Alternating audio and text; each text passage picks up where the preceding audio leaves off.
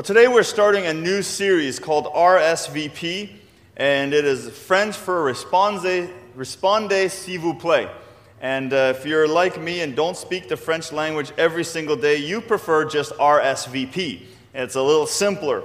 And I'm excited about this series because with this series, what we want to do is we want to look at the invitation that God has given us. And if you've ever been invited to something like a wedding or maybe to a special event or something fancy, you were given the invitation, and then at the bottom of that invitation it said RSVP. So you've been given an invitation, you're all invited to come, but the person who sent you the invitation is wanting you to reply. And that's what the RSVP is. The invitation is not the RSVP. The RSVP is your response to that invitation. And so today I want to start by simply acknowledging and reminding all of us that we have been invited. And we're going to unpack that more.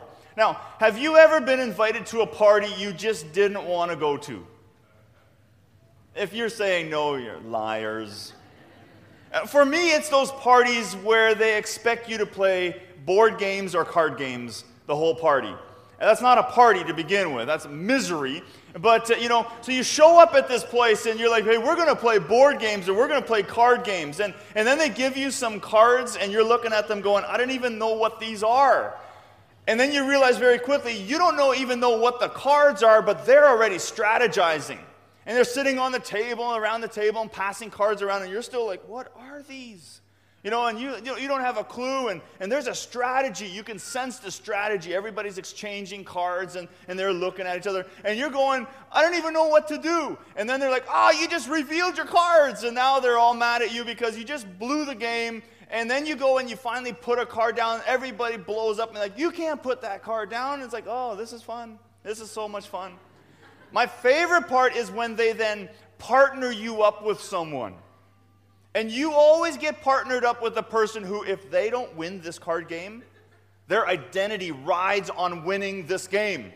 And then you're about to win the big clincher, and of course it's your turn, and you're still looking at your cards going, I don't know what these are. And so you just put one down. And then the person flips the table over because they're so mad at you. Okay, that's never happened. But they're like, I cannot believe you blew this game. And they don't talk to you for a couple of years. I'm just confessing some things here. I'm sorry. But, have you ever been invited to a party you just didn't really want to go to? Maybe you have. That's that monitor right there, Bernie. Sorry.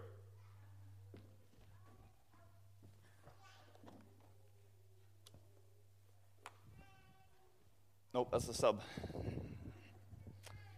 There's a switch on the bottom of that. This is going to be great for video later. Let me get this as well.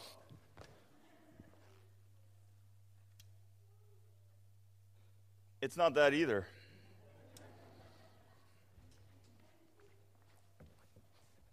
We'll be all right. It's that thing right over there. I'm back. Okay, when you do the video, we'll figure something out. All right. Well, that was fun. Just remember to turn that monitor back on.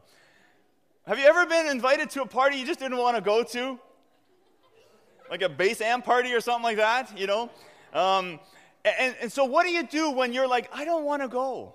I really just don't want to go. Well, here's two things you can do. Is you could just be straightforward and you could say, I don't want to go, and just have the courage to say that. I just really don't want to be part of this. Or the second thing that you could do is you could just start making up a bunch of excuses. You could make excuses and just say, well, here's the reason why I can't go, and all these kind of things. Well, we want to look today at a parable that Jesus teaches. And in this parable, we hear about these at least three different people, but we find out very quickly there's a lot more people. But there's at least these three people who don't want to go to the thing that they've been invited to. And so they come up with all these different excuses. And we're going to unpack this all later on. You're going to understand this because what you and I need to realize right at the beginning of this thing is we have all been invited to a party. Every single one of you in this room, you have been invited to a party. You have been invited to the celebration that's going to take place. And the question that happens is, what if you don't want to go? are you going to make up excuses, or are you going to realize that this is my reason for not going? And obviously, I hope you all want to go, and we'll unpack this later. You'll understand what I'm talking about. So let's look at this parable that Jesus teaches. It's found in Luke chapter 14. Now, before I go into the parable, and the parable is a story that teaches a truth. Before I go into this parable, we need to take just a moment and give you the background. Because if I don't give you the background to this parable, some of you may not understand it, and it definitely will not have as much meaning. Now, the background of this parable it starts right at the beginning of chapter 14, verse 1. It's at the beginning of the chapter. The parable we're going to look at is later on in the chapter. But let's look at the beginning of this chapter, because what happens at the beginning of this chapter sets the stage for the true meaning of what this parable is all about. So, if you're following along in your Bible, Luke chapter 14, verse 1. If not, it's going to be on the screen. Let's take a quick look. Luke chapter 14, verse 1. One Sabbath, when Jesus went to eat in the house of a prominent Pharisee, he was being carefully watched.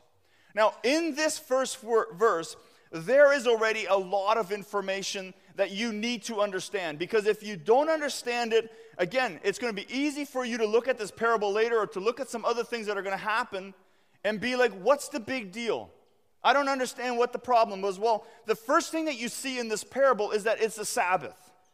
Now, that doesn't mean too much to us today, but back then, if it was a Sabbath, immediately a lot of people would have immediately known, here are the things you can do, and here are all the things that you cannot do on a Sabbath. The Sabbath was a very important day.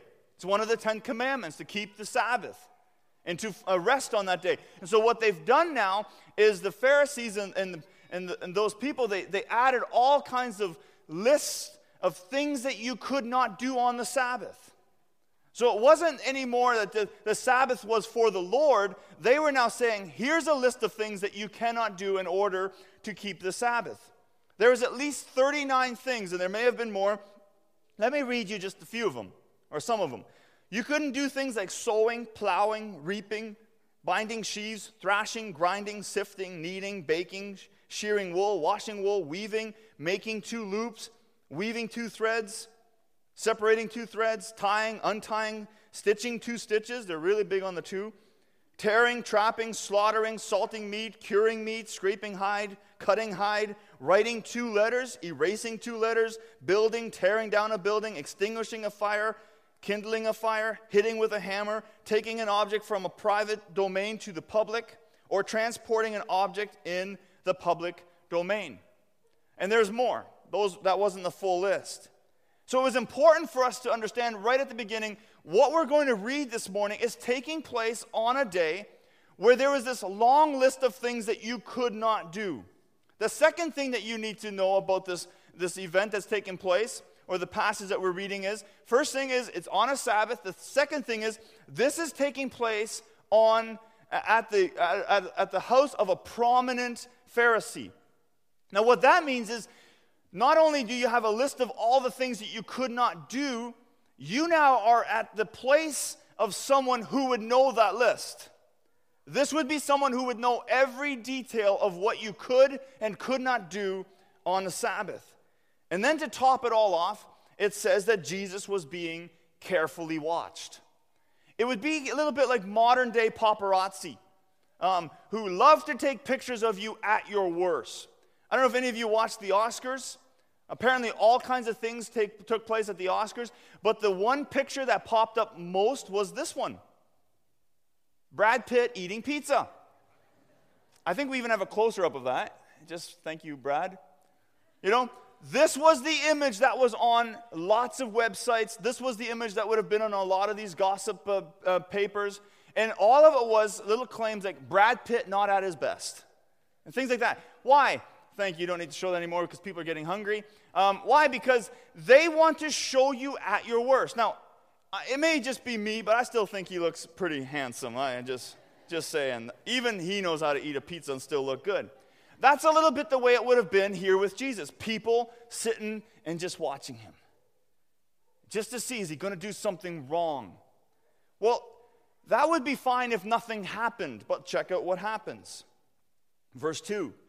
there in front of him was a man suffering from dropsy. Okay? So it's not like nothing's going on. Sure enough, at this party, there's a person who's suffering from dropsy. Dropsy is a swelling of a part of the body due to fluid collecting in the tissue. So it may have been in his arm or his leg or someplace, and there's this big swelling, and this man is suffering away. Now look at what Jesus does, verse 3. Jesus asked the Pharisees and the experts in the law, is it lawful to heal on the Sabbath or not? So Jesus is basically saying, are you cool with me healing this guy? Because I can. Is it okay if I do? Well, of course, they stay quiet. They refuse to answer because they're here to catch Jesus in a trap, not to get caught in a trap. And so they don't say anything. They don't say anything. And so Jesus just takes their silence as meaning, you decide. And so he decides and he heals the guy. Look at verse 5. Then Jesus asked him, if one of you had a son or an ox that fell into a well on the Sabbath day, will you not immediately pull him out? So Jesus is saying, if you had something valuable and it fell into a well, wouldn't you immediately rescue it? Like if your son fell into a well and was going to perish because they fell into a well, wouldn't you be like, I don't care if it's the Sabbath, that's my son, get some rope, I'm going down, I'm going to get him out of there. And so clearly Jesus is implying, well, that's how I view this individual with dropsy. I see him as someone valuable. You may have your list of rules, you may have your list of things that you can and cannot do, but when it comes to helping people, I'm not bound by your rules. Just like you would obliterate all your rules in order to save your child or something that is valuable to you. And again, they refuse to answer this question. He's like, would you not do this? And they're like, we're not answering you because we don't want to get trapped. Now, there's something you need to know about the Pharisees. The Pharisees are a very self-righteous group of people. They loved the law. Why? Because they could now measure with their law whether or not in their eyes they were righteous or not. So if they're breaking all the laws, then, hey, we're in trouble. But if they're keeping most of the laws and if someone else is breaking a few, then they could elevate themselves over someone else based on how many laws they kept or how many laws the other person broke. So the Pharisees loved the law. Jesus then tells a short little parable about being seated in the seat of honor, and it goes something like this. He says, if you go to an important event, and this is important later, if you go to an important event, he says, don't sit down at the most honorable seats. In other words, if you go to an important event, don't go and sit down in the seat of the most important person there. Don't assume that you're the most important person in the room, because if someone more important than you shows up, they're going to ask you to move to a less important seat. How humiliating wouldn't that be? You show up and you're thinking you're all that, and then all of a sudden someone else shows up and they're like, excuse me, you're not really all that. You need to go sit down over here in like seat 6. So Jesus gives this incredible lesson. He says, rather than sitting down in the most important seat, go sit down in a far less honorable seat. Then when the host walks in, he's going to look at you and say, what are you doing sitting there? You are way more important. You're way more honorable than that. Come, sit down in the more honorable seat, and you will be, praised in front of people because the host is like, wow, what are you doing over there? He also gives them this instruction that when they invite people, he says, don't invite your friends. Don't invite people who are rich. Because here's what they're going to do. They're going to invite you right back. And he says, if you invite your friends or rich people and they invite you back, well, then that's your payment. That's all you're going to get. So Jesus says, rather than inviting your friends and the rich people, he says, invite the people who could never invite you back. Invite the poor. Invite the cripple. Invite the lame, the blind. Invite the people who can't throw parties to invite you back to. And this is important because, verse 14, if you do, you will be blessed. Although they cannot repay you, you will be repaid at the resurrection of the righteous. And we'll look at that in a little bit. Remember, this party is being thrown at the home of a prominent Pharisee. These people would have all fought for the seat of honor. These people would have all wanted to be recognized as having the most important seat in the house. And these people would have never thought to invite someone to a party that they wouldn't be invited back to. That was important to them. They wanted to have this prestige among people. They wanted to be recognized. They wanted to be, elevated all the time here on earth. So now Jesus is throwing this whole thing around and he's saying, don't live like that. Now this leads us then to today's passage that we're going to dig into a little bit more. This parable of the banquet that we're going to look at emphasizes the truth that we are saved by responding to God's invitation, not by the things that we do or not by our own efforts. Remember, he had just finished saying, although they cannot repay you, you will be repaid at the resurrection of the righteous. Now look at the response from someone in the crowd. This just again shows the self-righteousness of these Pharisees. And this is the parable that we're going to look at now. Verse 15. When one of those at the table heard this, he said, and this is now about being at the seat of the righteous. Look at what he says. Blessed is the man who eats at the feast in the kingdom of God. And he may have said it differently. Maybe, blessed is the man who eats at the feast of the kingdom of God. It just is, here's the reality. These Pharisees assumed this was them. They were like, we're going to this thing. Why? Because we have our rules, then we keep them. Why? Because we're Pharisees.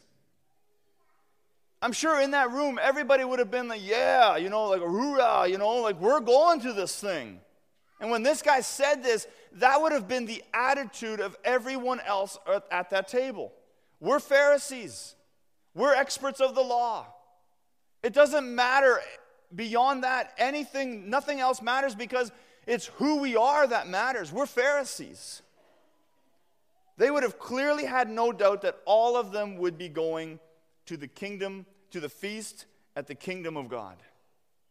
Whatever the fate of other people, these Pharisees assumed they were in. And then Jesus challenges that assumption by telling the parable that we're going to look at. And the assumption that these people had is what I just said. We're going to the feast of the kingdom of God because of who we are. And they have never even considered God's invitation. So look at here's the parable. Verse 16. Jesus replied. This is a direct reply now to this person's assumption. A certain man was preparing a great banquet and invited many guests. At the time of the banquet, he sent his servants to those who had been invited. Come, for everything is now ready. Now, during this time, there was a two-stage invitation. The first invitation would have gone out well in advance. We didn't have Facebook back then. They couldn't tweet. They couldn't, put up a billboard. And so word had to take time to get out. So there was a two-stage invitation. The first invitation was done well in advance, saying, on this and this day, there's going to be a party. And then on the day of the party, the person would go back out as a courtesy call and say, remember, you were all invited to the party. Now, everything is now ready. Come on over. They didn't have nice big ovens that they could do a whole roast in one day. They had to, this thing took time to prepare for. And so the guests were given time to prepare. The guests were given time to know when the party was going to be. And then on the day of the party, the servant would go back out and say, everything is now ready, come. But then look at the response from the people, verse 18. But they all alike began to make excuses. The first one said, I have just bought a field, and I must go see it. Please excuse me. Remember before I asked you, have you ever been invited to a party you didn't want to go to? This guy's going, oh man, my wife forgot to mark this on the calendar. He's looking at his iPhone going, yeah, there it is. Shoot, I don't want to go. Now, his excuse may sound reasonable until you look a little bit more carefully.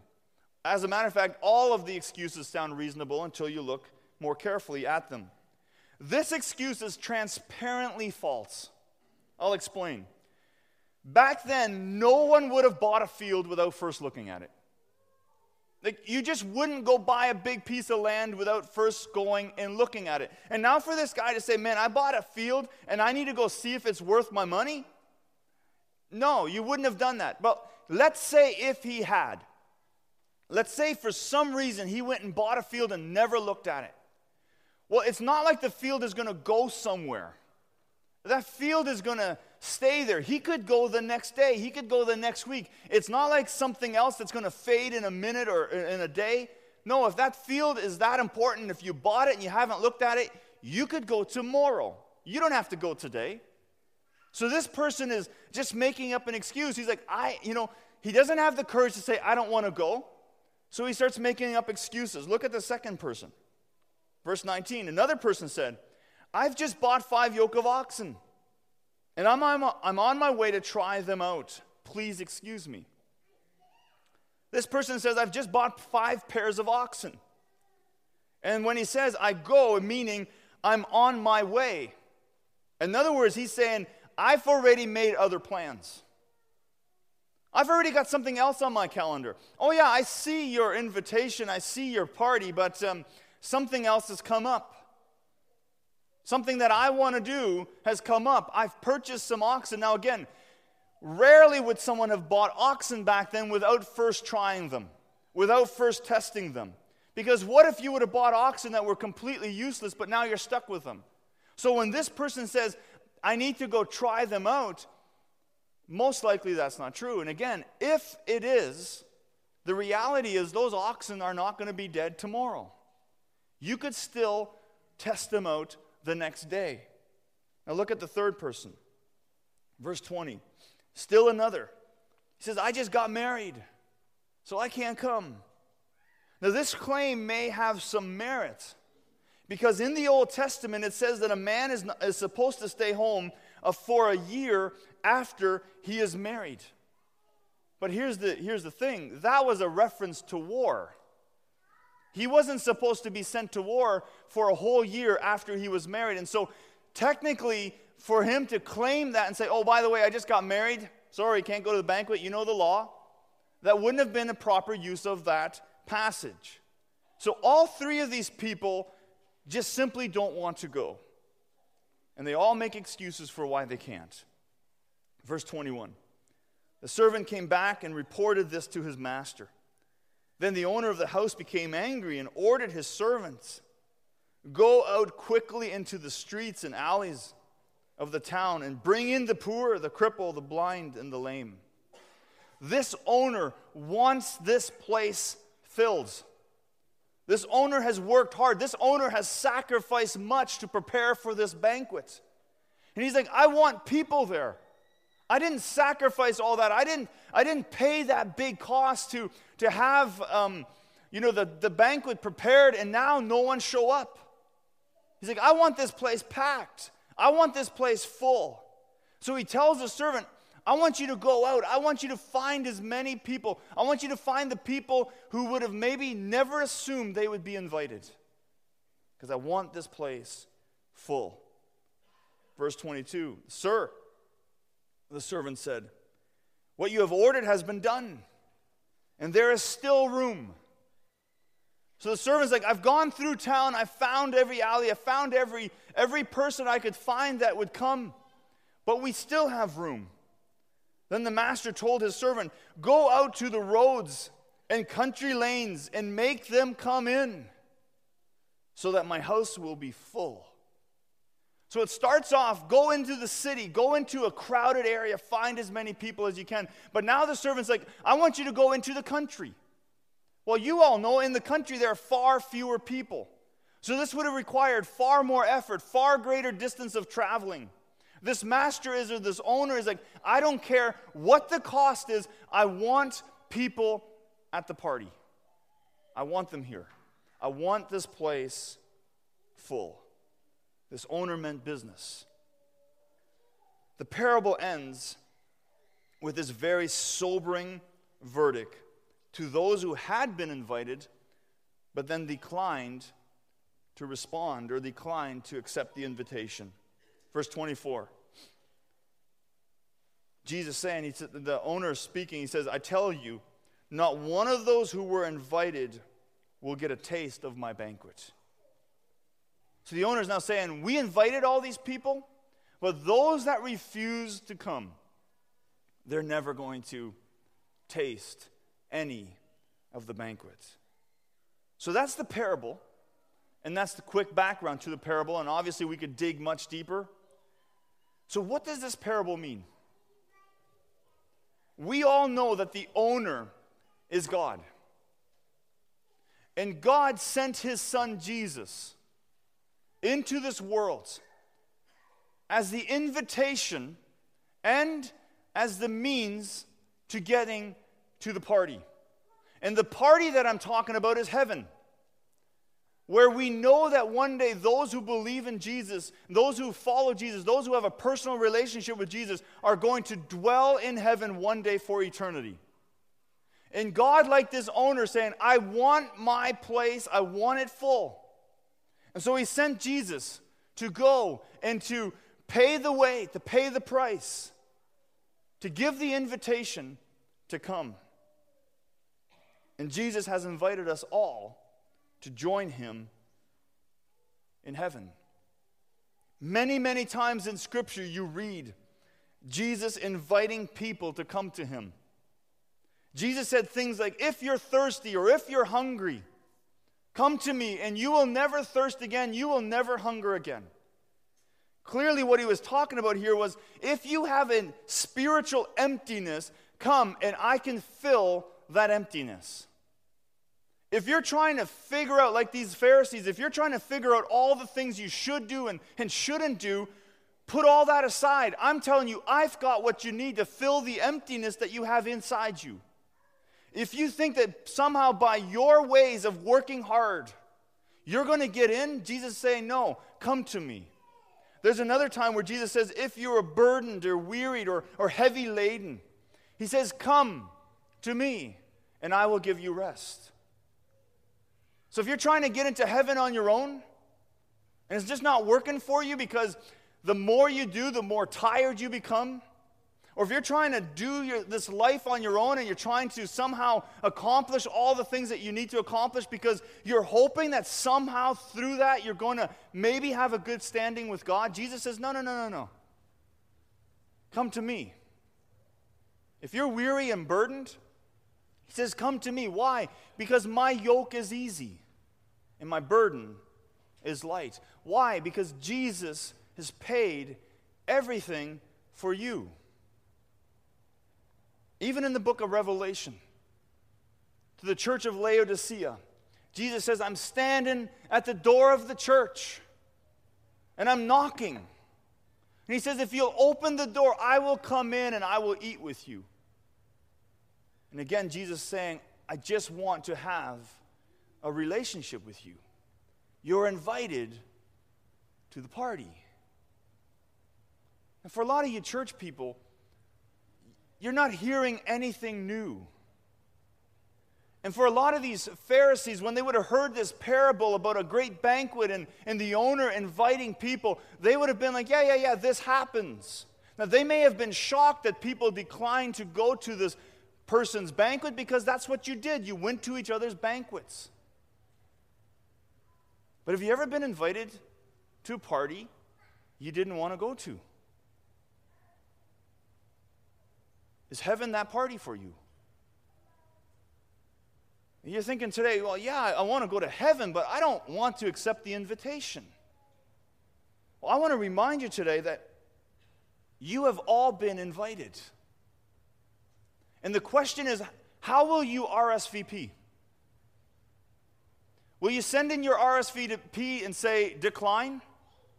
I got my life to live. I've got the things I want to do. Thank you, Jesus, for coming and dying on the cross. And if you're not a Christian and maybe you don't believe that stuff, hey, keep coming out. I think in time, God's going to reveal to you the truth of Scripture. So if you don't believe this stuff, that's okay. Take your time, read it, find out for yourself. But if you're wrestling right now and you're on the fence and you're like, man, I've read this and I know I've been invited, how are you going to respond to the RSVP that you've been given for heaven.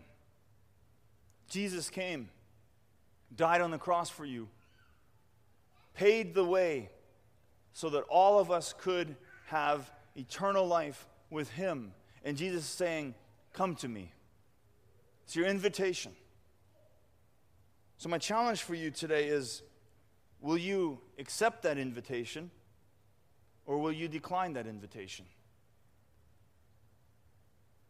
That's an important and big question, because some of you may not have accepted that invitation and you really don't know why. So let me ask you this. If you're saying no, what excuses are you making? And how will those excuses stand up one day? So I invite you, if you have never given your life to Jesus, or if you've never said, Jesus, I want you to lead me, I want you to be what I'm all about, I invite you to today accept his invitation to come to the party. Let's pray. Father God, we thank you so much for the fact that we've been invited. We thank you so much, Jesus, that this wasn't just for those people who lived during that time, but this is still for us today. That this invitation still stands. So I pray, Lord, that every one of us in this room would just grasp that we have been invited. And Lord, I pray that we would all respond with a resounding, yes, I'm going. In Jesus' name I pray. Amen.